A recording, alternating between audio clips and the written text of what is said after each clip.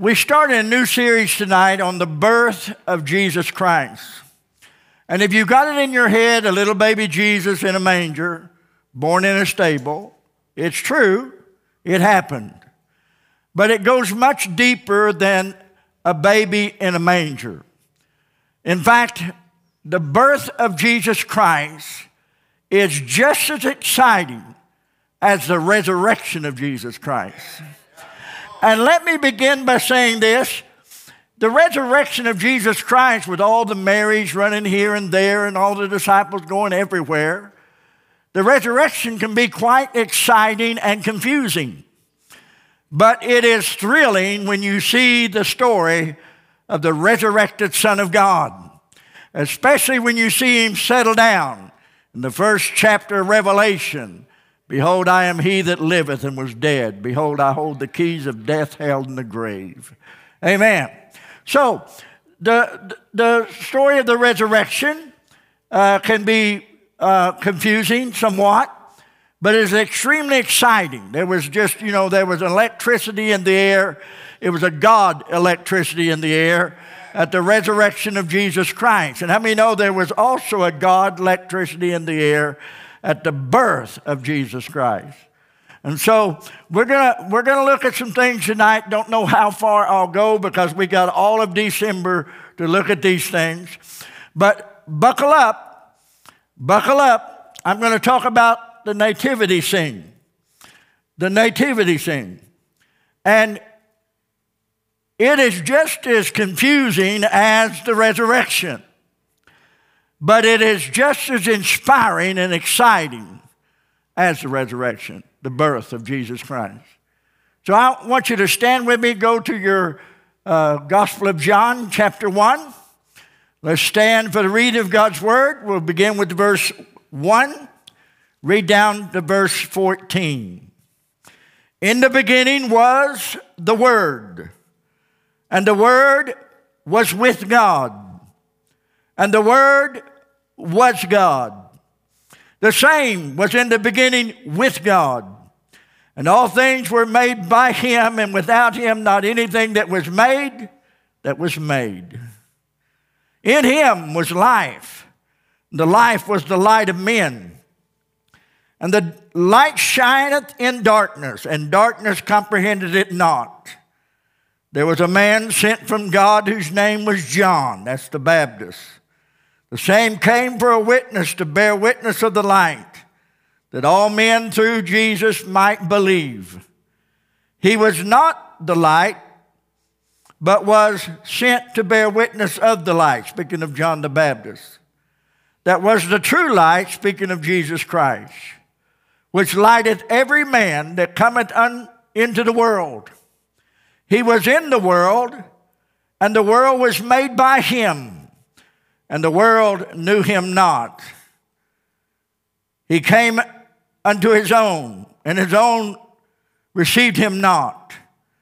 But as many as received him, to them gave he power to become the sons of God, even to them that believe on his name, which were born not of blood, that is the blood of man, nor the will of the flesh, that is the sweat of the flesh, nor the will of man, that is the stubborn will of man, but must be born of God. And the Word was made flesh and dwelt among us, and we beheld his glory, the glory of the only begotten of the Father, full of grace and truth. Here in verse 14 is John's account of the Nativity Scene. And the Word was made flesh and dwelt among us, and we beheld his glory, the glory of the only begotten of the Father, full of grace and truth. I want to use for a subject tonight the Nativity Scene. You may be seated. You say, well, preacher, this John chapter 1 doesn't even have a nativity scene in it. I know. Let's talk about that. Let's talk about that. It doesn't have a nativity scene in it. And so I think it would behoove us to see what he's talking about. Matthew, Mark, and Luke are synoptic gospels.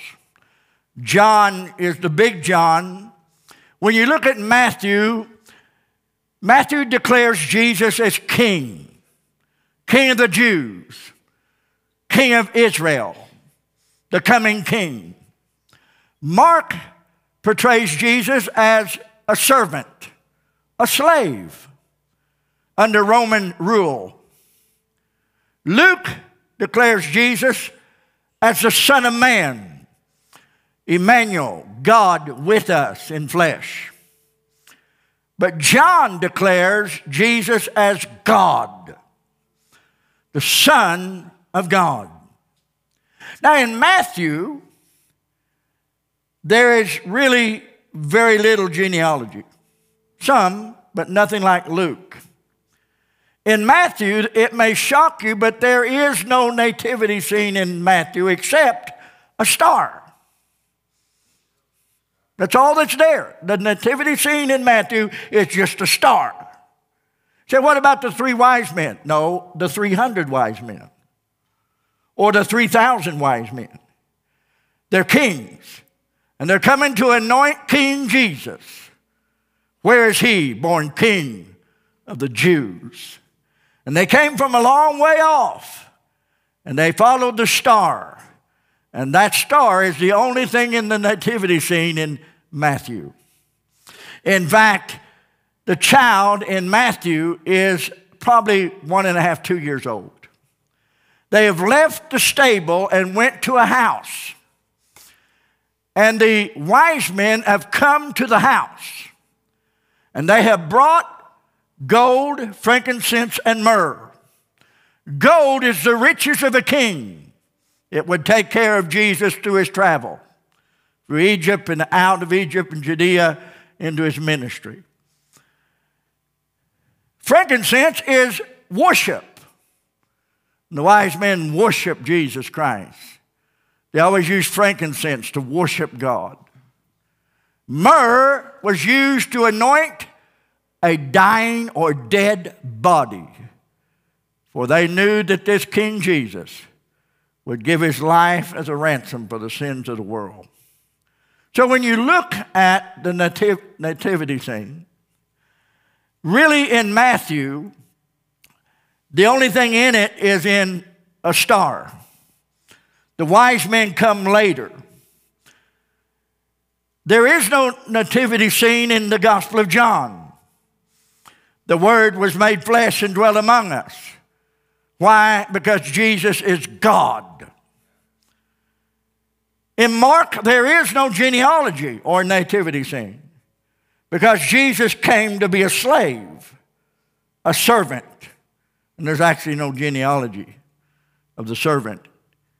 Did you know that the 4 beasts in Revelation, one had the face of a man, one had the face of a flying eagle, one had the face of an ox, and one had the face of, what was the other one? The lion, the ox, what's the other one? Come on, help me here. Flying eagle. And if you look at those faces in Revelation, thanks for helping me preach, by the way. If you look at them faces, you find Matthew, Mark, Luke, and John in those. And those beasts were full of eyes, within and without. And the Bible is full of wisdom, within and without. So let's get the nativity scene right. Because getting it right will help us understand the power and the sovereignty of God. First of all, there is no nativity scene in the Gospel of John. None. No angels, no baby Jesus, no swaddling clothes, no born in a stable, laid in a manger in swaddling clothes, no inn where there was no room for him in the inn, no shepherds abiding in the field at night, no angel of the Lord declaring he's born, King of the Jews. The sky is lit up with praise. That's not there here in the Gospel of John. And Bethlehem stable where the animals are. None of that is in the Gospel of John. None of that. I certainly don't want to confuse you, but we need to look at this Matthew In Matthew, we have just the star. And I want to explain to you why in Matthew there's just a star. You say, well, wait a minute. Wasn't there wise men? Yes, but they came later. It wasn't in the nativity scene. It was in the manger scene. They came when Jesus, and we know that because Herod was going to kill the babies from 2 years old and down. And we know that it was a travel, and we also know that when the wise men got there, they did not find Jesus in a stable, in a manger. They found Jesus in a house. And they bowed before him and gave him gold, frankincense, and myrrh. So, the only thing in the book of Matthew concerning the nativity is the star. The star was there from the beginning, leading the wise men to Jesus. The star stayed there until the wise men came.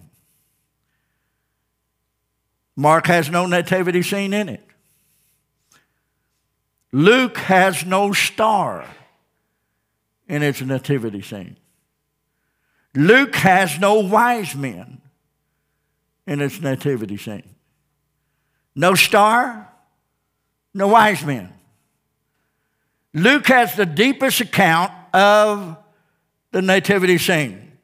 For in Luke, there's the angels, there's the baby Jesus, there's the swaddling clothes, there's the born in a stable Jesus was, laid in a manger, no room for him in the inn, the shepherds on the hill abiding by night, the angel of the Lord speaking, glory to God, peace on earth, goodwill to men. The sky lights up with praise, angels begin to shout, and Bethlehem stable is full of animals. That's the picture of Luke's nativity scene, but it's not. It has no star, and it has no wise men. Now, I want to point out some things that really has me stirred, and I don't want to confuse you, but I do want to help you understand. Just like we understand the resurrection of Jesus Christ, that God had a purpose for every action, every move, everything that was done in Matthew, Mark, Luke, and John. Matthew is declaring Jesus as the king of the Jews. Mark is declaring Jesus as a servant. Luke is portraying Jesus as a son of man, Emmanuel, God with us. And John is declaring Jesus as God. In Matthew, God told, in fact, Matthew chapter 2, verse 15, it says, and was there until the death of Herod. In other words, what happened was, is when Jesus was born, according to Matthew, in the night, Joseph is told by God, get the child up, get him out, go into Egypt, because Herod is going to kill the child. And so Joseph gets up in the night, God speaks to him to a dream, takes him into Egypt, and there he spends a great deal of time in Egypt. But notice verse 15 says, that it might be fulfilled which was spoken of the Lord by the prophet, saying, out of Egypt have I called my son. What prophet? Hosea, chapter 11, verse 1. When Israel was a child, I loved him, God said, and called my son out of Egypt.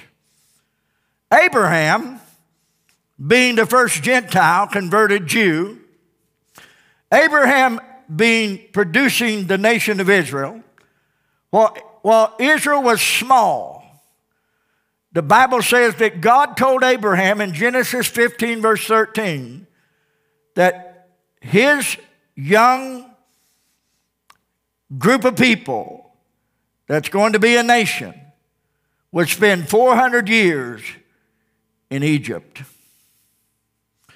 When God sent Moses to Egypt, Moses the prophet, Moses with a high hand of power and the power of God led the children of Israel out of Egyptian bondage into the wilderness to present the law. And then later Joshua takes them into the land of Canaan. Jesus comes, a greater than Moses. And Jesus comes as a greater than Moses. See, the law came by Moses, but grace and truth come through our Lord Jesus Christ here in that first chapter of St. John. And so Jesus Christ comes to earth. He has always been pre-existing, the Son of God. God robed in flesh, and he comes to planet Earth to lead God's Son out of Egypt. When did that happen? Well, when God spoke to Joseph and said, Herod's dead now. You can go back. And the scripture is very clear in this 15th chapter of Matthew that God spoke to Joseph and said, Herod's dead. You might fulfill which was spoken of by the prophet Hosea, saying, out of Egypt have I called my son. And so God calls Jesus out of Egypt into Nazareth. Actually, they were going to rest near Herod, but because Herod's son was a dud and foul, they finally ended up in Nazareth. But you need to understand that it's been prophesied all along that Jesus Christ would be born in Bethlehem. The star was the only thing in Matthew in the Nativity Scene. But we're told in Micah chapter 5, verse 2, when the wise men came, the Magi came to Jerusalem, Herod sees this big, and by the way, three wise men wouldn't have got Herod's attention. But 300 or 3,000 would get his attention. 300 or 3,000 kings coming into Jerusalem, that would get Herod's attention. And so Herod says, why are you here? And they were looking for the king of the Jews. Woo, that really ruffled Herod. Amen? Because Herod considered him to be the king. And so Herod says, well, where is this king? Where's he at? And the wise men went to the scribes, the Pharisees in Jerusalem. And the scribes and the Pharisees said, well, he'll be born in Bethlehem. The prophet Micah, chapter 5, verse 2 says, but thou, Bethlehem, Ephratah, though thou be little among the thousands of Judah, yet out of thee shall come the King of Israel. And so these wise men, they go, and Herod tells the wise men, well, when you find him, get a hold of me, come back and tell me so I can go back and worship him. Liar, liar, lake of fire. Amen? And God warned the wise men, don't go back the way you came, because Herod will kill the child. So the wise men went another way. It's interesting that Jesus Christ came to Bethlehem. Bethlehem is the city of David. Bethlehem is where the well that David wanted to drink out of when it was under Philistine siege. Bethlehem is where they raised sheep for sacrifice. Did you hear me? Bethlehem is where they raised lambs perfected for sacrifice in the temple in Jerusalem. And Bethlehem was also known as the house of bread. And it's interesting to me that Jesus would be born where the lambs are raised for sacrifice, and the bread was given by multiple tons of grain and germ, wheat germ to produce bread. And Jesus Christ said, I am the bread of life. Interesting that that phrase was made in St. John. That's God.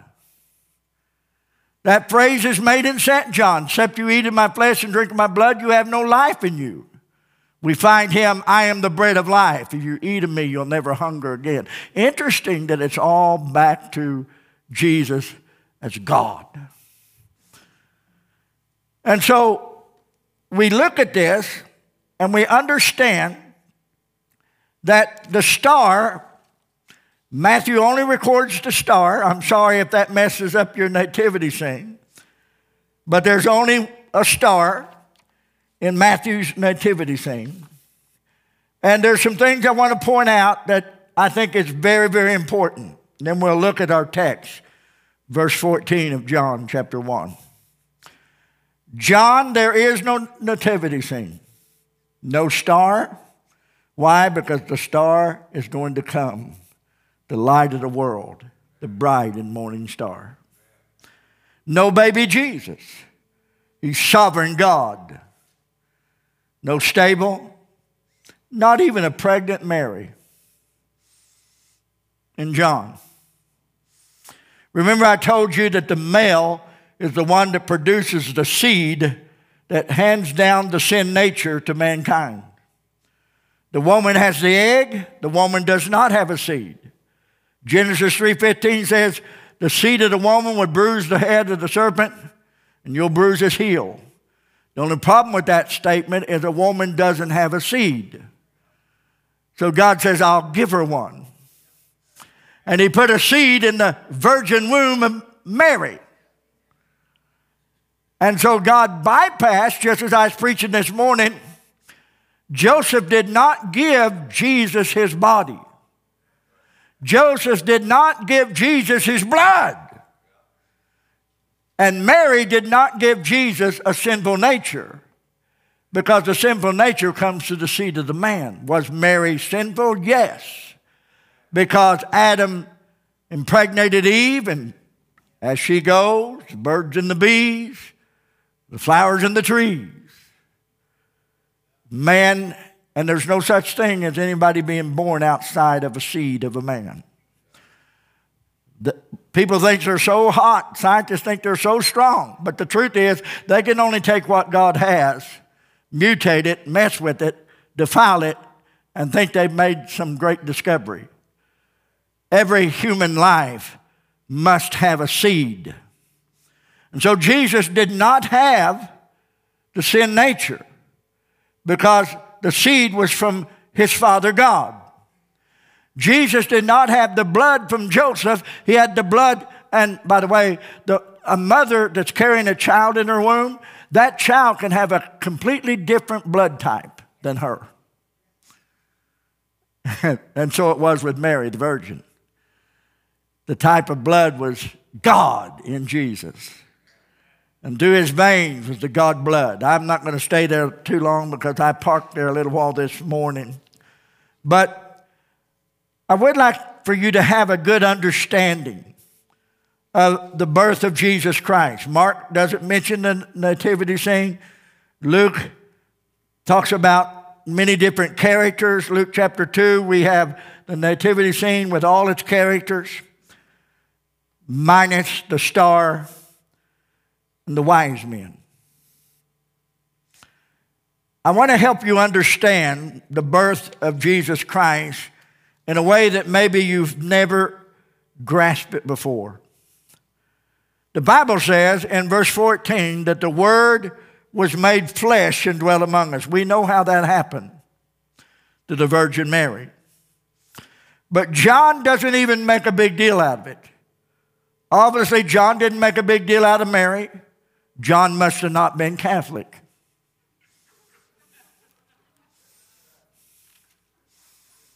Just preach it the way I see it. Right? And so John doesn't make a big deal, because John doesn't want us to know Jesus after the flesh. John wants us to know Jesus after God, his sovereign nature. And the Bible says the Word was made flesh and dwelt among us. That is John's account of the birth of Jesus Christ. The Word was made flesh and dwelt among us. And we beheld his glory, the glory of the only begotten Son of God. I want to turn a little bit and want to ask you a few questions. I guess the first question I would ask you is, why is John avoiding the nativity scene? And I think it's obvious. All that at the stable, all of that at the manger was a human thing.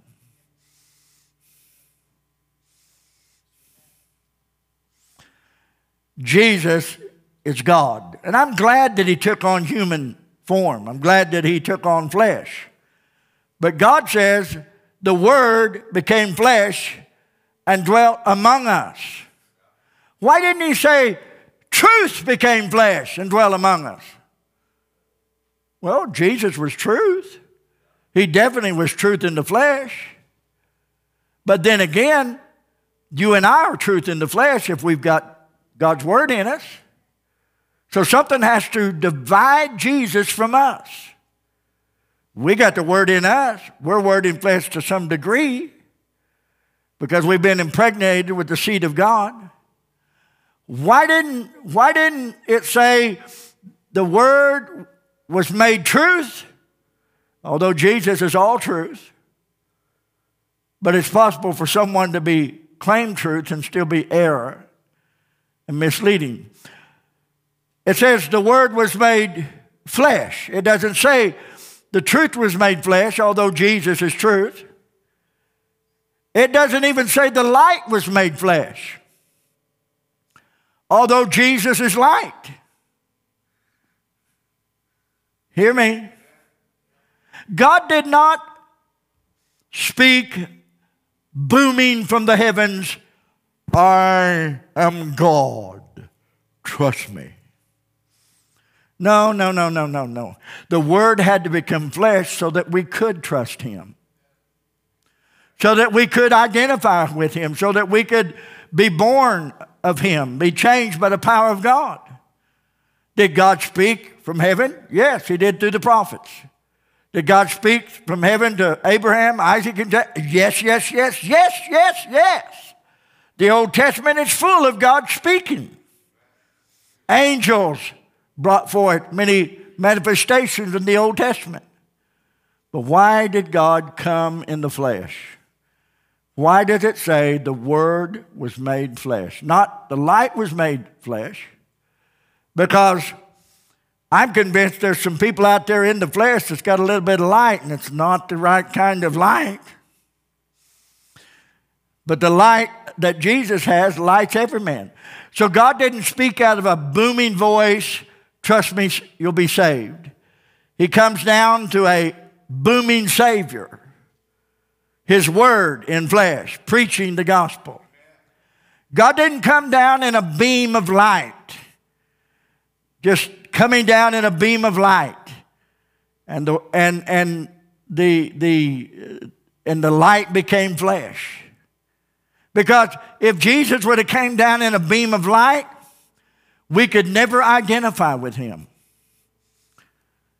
The only thing that God could do was for His Word to become flesh. And when His Word became flesh, His flesh with God in Him, the fullness of the Godhead, fulfilled every prophecy in this book. Fulfilled every word in the Old Testament. Fulfilled every prophecy, every word, every type, every shadow. Fulfilled the tabernacle, fulfilled the temple, fulfilled it all. The bread, the showbread, the light, the candlesticks, the olive oil. He fulfilled it all because the Word was made flesh. The Old Testament was made flesh. The New Testament was made flesh. And I think it's interesting. Whatever Jesus said was the Word of God. How many would agree whatever Jesus said was the Word of God? I mean, if Jesus would have got hiccups, that would have been the hiccups of God. Amen? Whatever came out of Jesus' mouth was the Word. But God had to come down in a man. The Word was made flesh, dwell among us, so that God could fulfill every prophecy, every word in this book, shed His blood for every lamb that had been ever sacrificed, to give us something to eat that would make us live forever, something to drink that would make us live with everlasting life. God had to come down in the flesh. The Word was made flesh, dwelt among us. We beheld His glory, the only begotten of the Father. We saw that He was full of grace and truth. And when Jesus Christ come, whoo, His birth declares that He is God.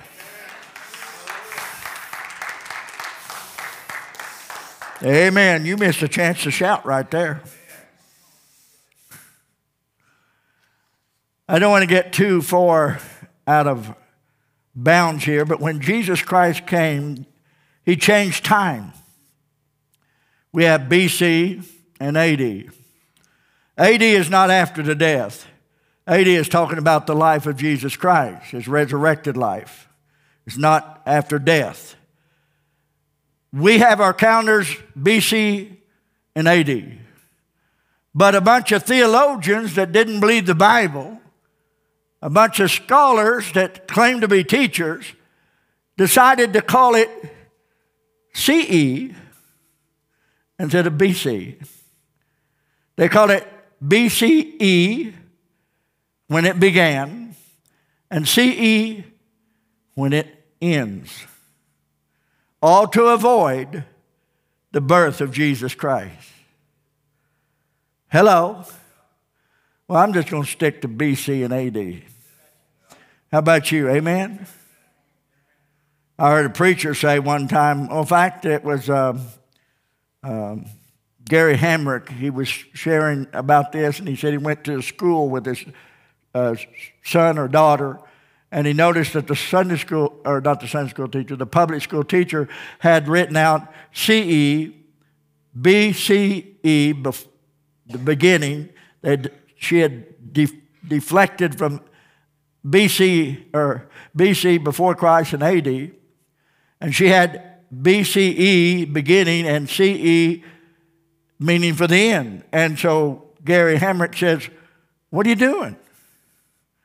So, well, we just decided to divide that up because, we need to keep religion from the classroom, kind of keep things separate, and we don't want to lead people astray. And so Gary Hamrick said, well, let me ask you a question.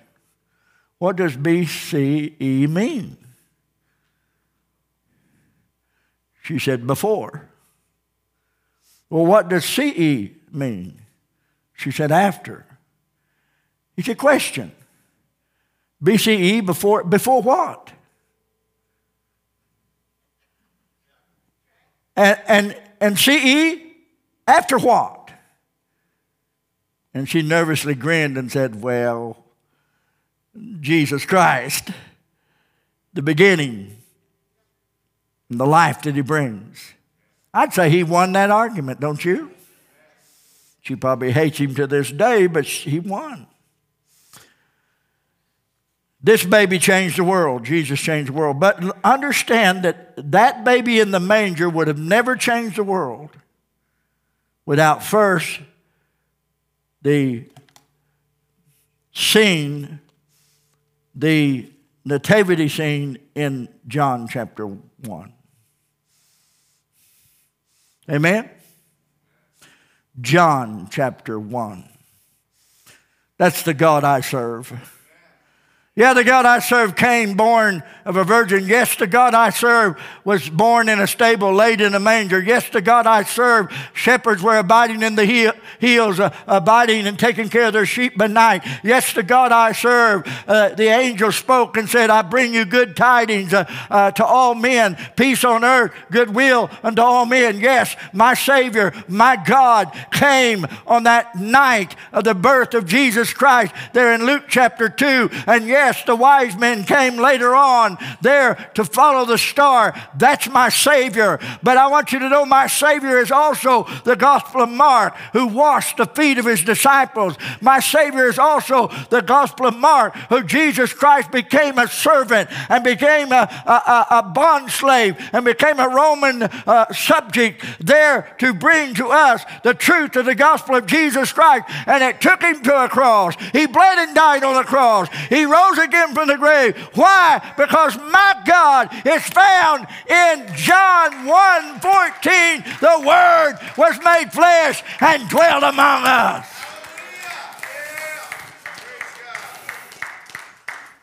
Yeah. Whew. If they don't light your fire, your wood's entirely too wet. Amen. Let me read a scripture to you. It's in Matthew chapter 1, verse 20 and 21. I'm not going to preach much longer. I just wanted to share with you the nativity scene is much different than what we see today. And by the way, how many remember a few years ago everybody was trying to fight the nativity scenes?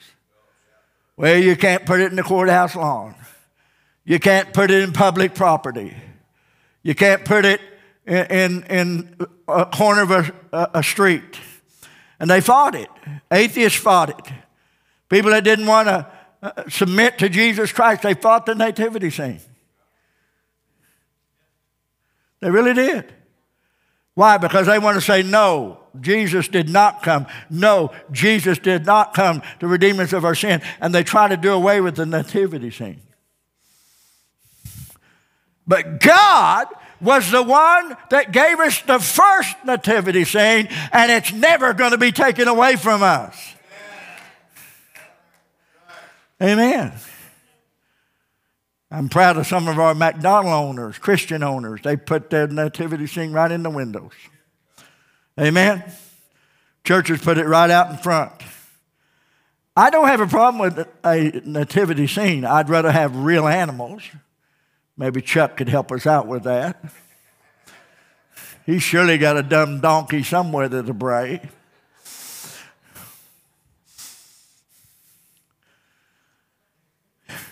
This nativity scene right here, you notice there's the wise men are there. That's not exactly correct. Mary's there, Joseph is there, Jesus is there. Yes, that is correct. But there was no star in the Luke account, and there was no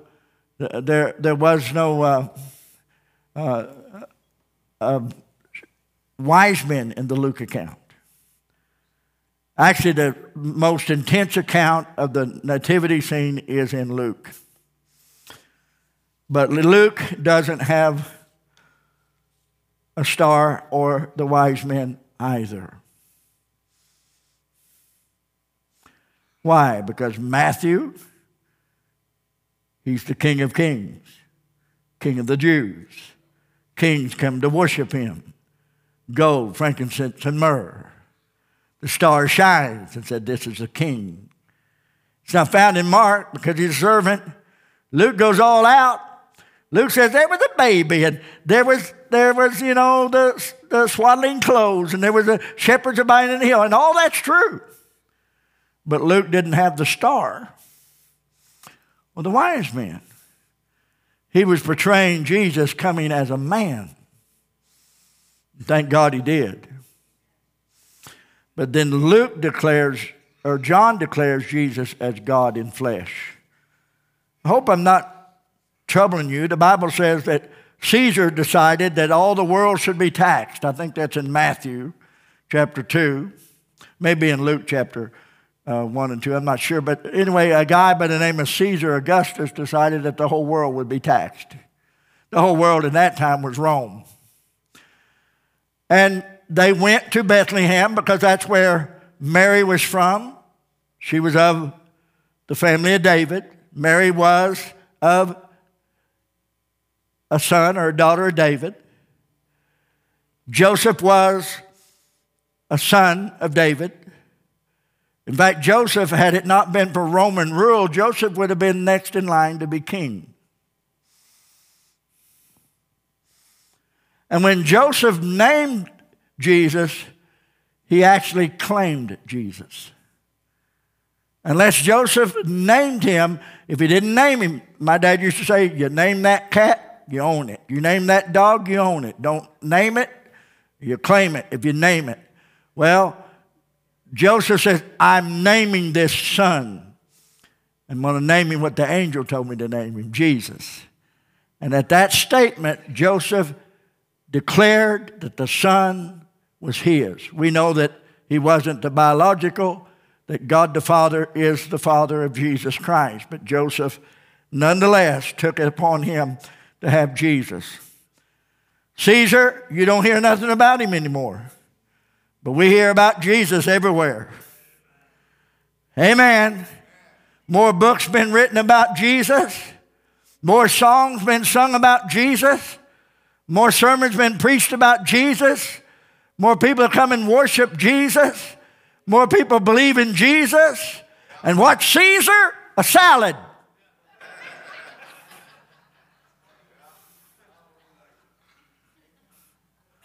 A salad dressing.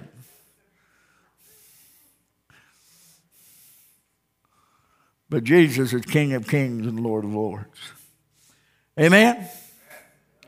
Okay, I'm going to wrap this up. Matthew chapter 1, verse 20 and 21. But while Joseph thought on these things, behold, the angel came to him and said, Joseph, thou son of David. I love that phrase. In a dream, he says, Joseph, thou son of David.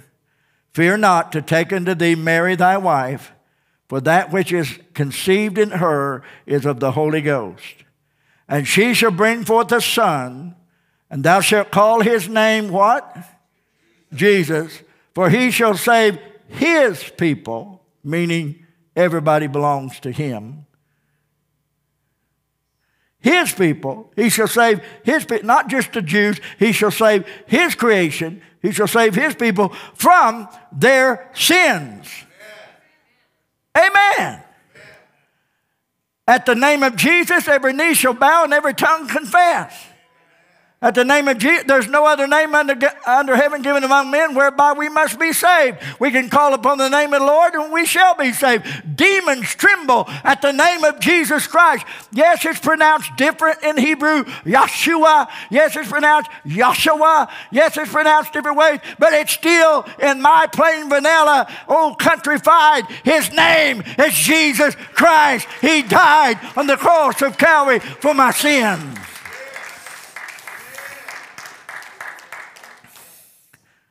He saved the leper. He saved the blind. He saved the sick. He saved the lost. He saved our future. He saved us from our past. He saved us from death, hell, and the grave. And he saves us from the wrath of God. Jesus is my Savior.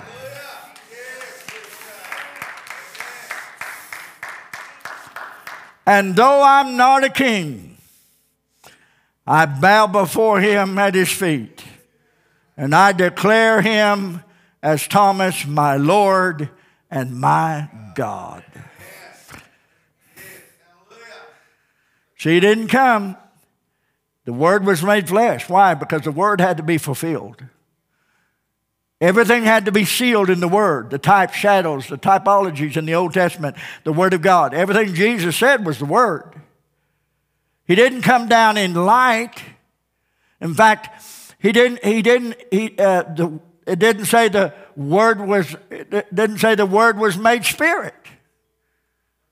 It doesn't say the Word was made truth. The Word was made, the light and truth and these things. We need to understand something. If he said the Word was made truth, or the Word was made spirit, the problem we got with that is if the Word was just made spirit, then we ain't got no checks and balances.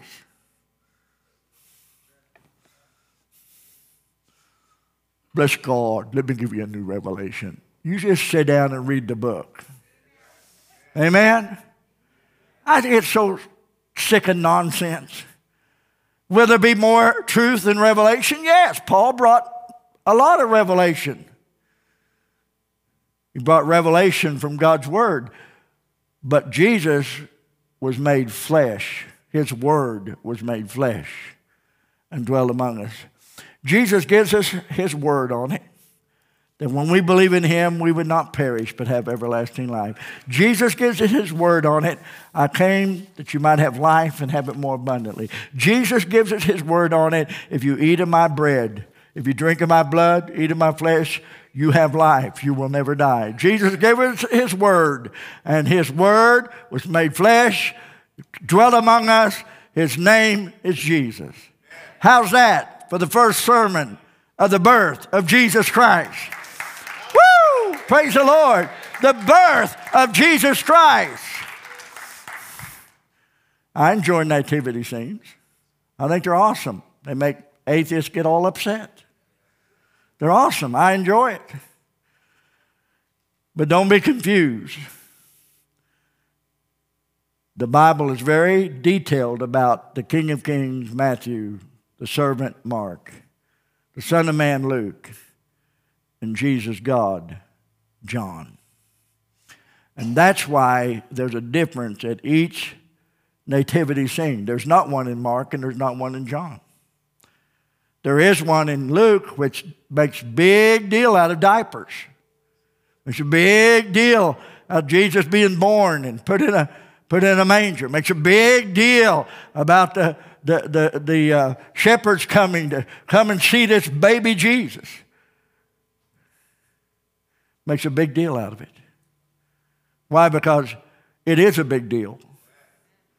And Luke says he came as a man to identify with us. But there was no star. And there was no wise man.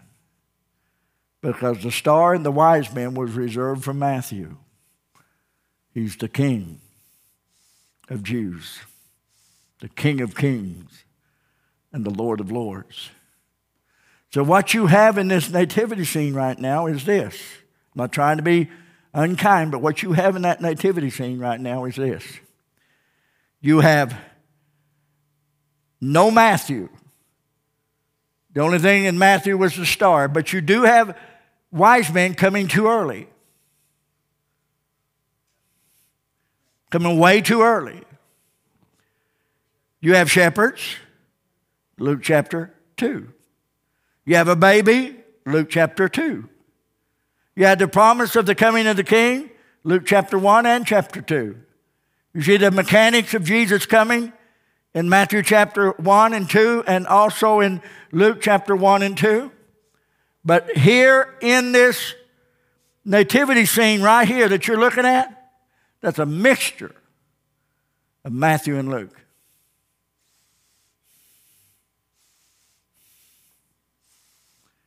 So don't get confused about Jesus being king, because he is. And don't get confused about Jesus being a babe born of the Virgin Mary laid in a manger, because he is. Just remember, we read the scriptures, we see the pontifical Word of God, we see the amazing Word of God. Amen. Now, I've never been greatly fond of nativity scenes. I always thought it would be better if you had real sheep, real donkeys, real cattle lowing. I thought it'd be really cool if you had real shepherds that smell like sheep. It'd be really cool if you were in a barn and you have to watch your step. I think it'd be really cool. I think it'd be great. Live animal. And some churches have live animal nativities, and I think that's great. I do. Boy, they have to lay stuff down on their carpets before they have it, because them animals leak. Amen? But I mean, no, that would be cool. Wouldn't it be cool? Wouldn't it be cool? Wouldn't it be awesome if Chuck would have brought in a herd of cattle tonight in here? I'd sue him tomorrow. But anyway, wouldn't it be cool if Chuck would have brought in some sheep? And we leave the goats alone. We already have our own goats. We don't need no goats. Brought in some sheep, brought in a sheepdog, brought in some shepherds. It'd be so cool. But we're not there. So I have to be super content with this. And I am super content with this. The Word was made flesh and dwelt among us. And we beheld His glory. the only begotten of the Father, full of grace and truth. Amen. And Jesus came to give us a perfect picture of God the Father. Remember, salvation was not just Jesus' idea. Salvation was God's idea. The Father, for God so loved the world that he gave his Son. Salvation was first in Father's heart. And Jesus came to fulfill what Father wanted done. So if you've got in your head that the Father was just a bad dude in the Old Testament and Jesus is a good son in the New Testament, you're missing it altogether. The truth is, when Zerubbabel, grace by grace, and talked about in Romans, grace by grace. Why does it say grace by grace? He gave us grace for grace. Why does he say that in Romans chapter 5? Grace for grace. Why does he say that in Zerubbabel? Move this, grace for grace. Why does he say that? Because the Old Testament is grace. Noah found grace in the eyes of the Lord. Old Testament is grace. God gave us the law because he's gracious. And God fulfills his law, grace for grace, because Jesus comes and completes it. Grace for grace. Amen. Stand with me. If that don't make you sing all 18 stanzas of Amazing Grace, I don't know what won't. I had somebody come to my church up on the hill. How many remember when we used to be up on the hill there in a little building? We was in a little Jehovah's Witness building. And a lady come in, and she wasn't really a good singer. If she's watching me on television right now, I'm sorry. But anyway, she wasn't that good a singer. And she come up to me and she said, I want to sing Amazing Grace. Well, I didn't know she had 25 different verses of it. And the first verse wasn't very good. And the second wasn't any better. And the third wasn't any better. And by the time she got done, I said, woe is me. I've gone through great tribulation.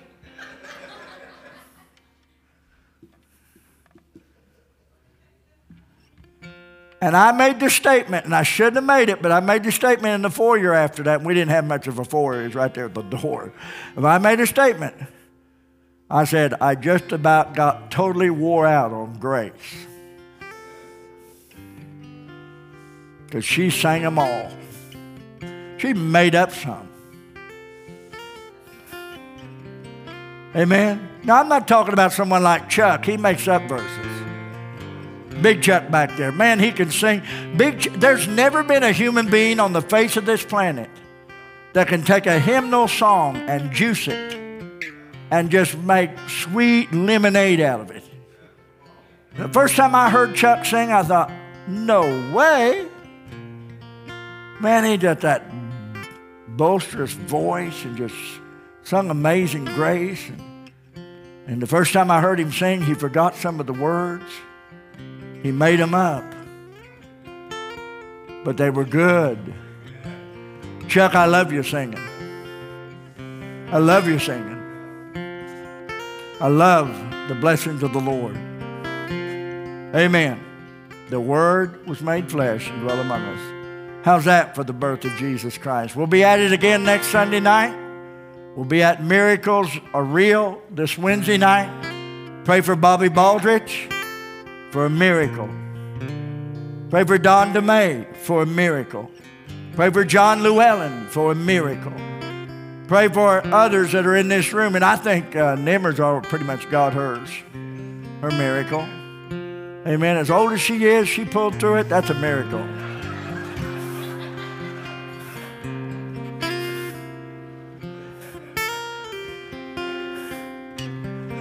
There's hope for some of you. I think you could go through a brain transplant and survive. Anyway,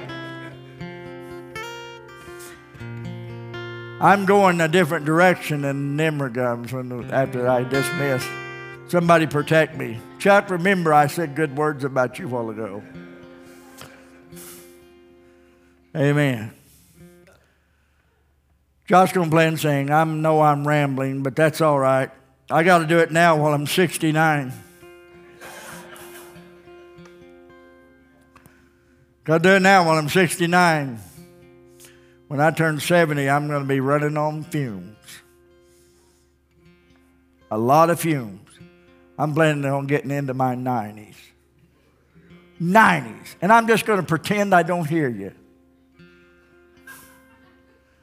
And I'm just going to say what I want to say and not care what you think. So what's the difference? I pretty much say what I want to now. But it's going to get worse. The older I get, the worse it's going to get. And the less political it's going to become. Amen. Josh, go ahead. I got to quit. Thank you, Lord.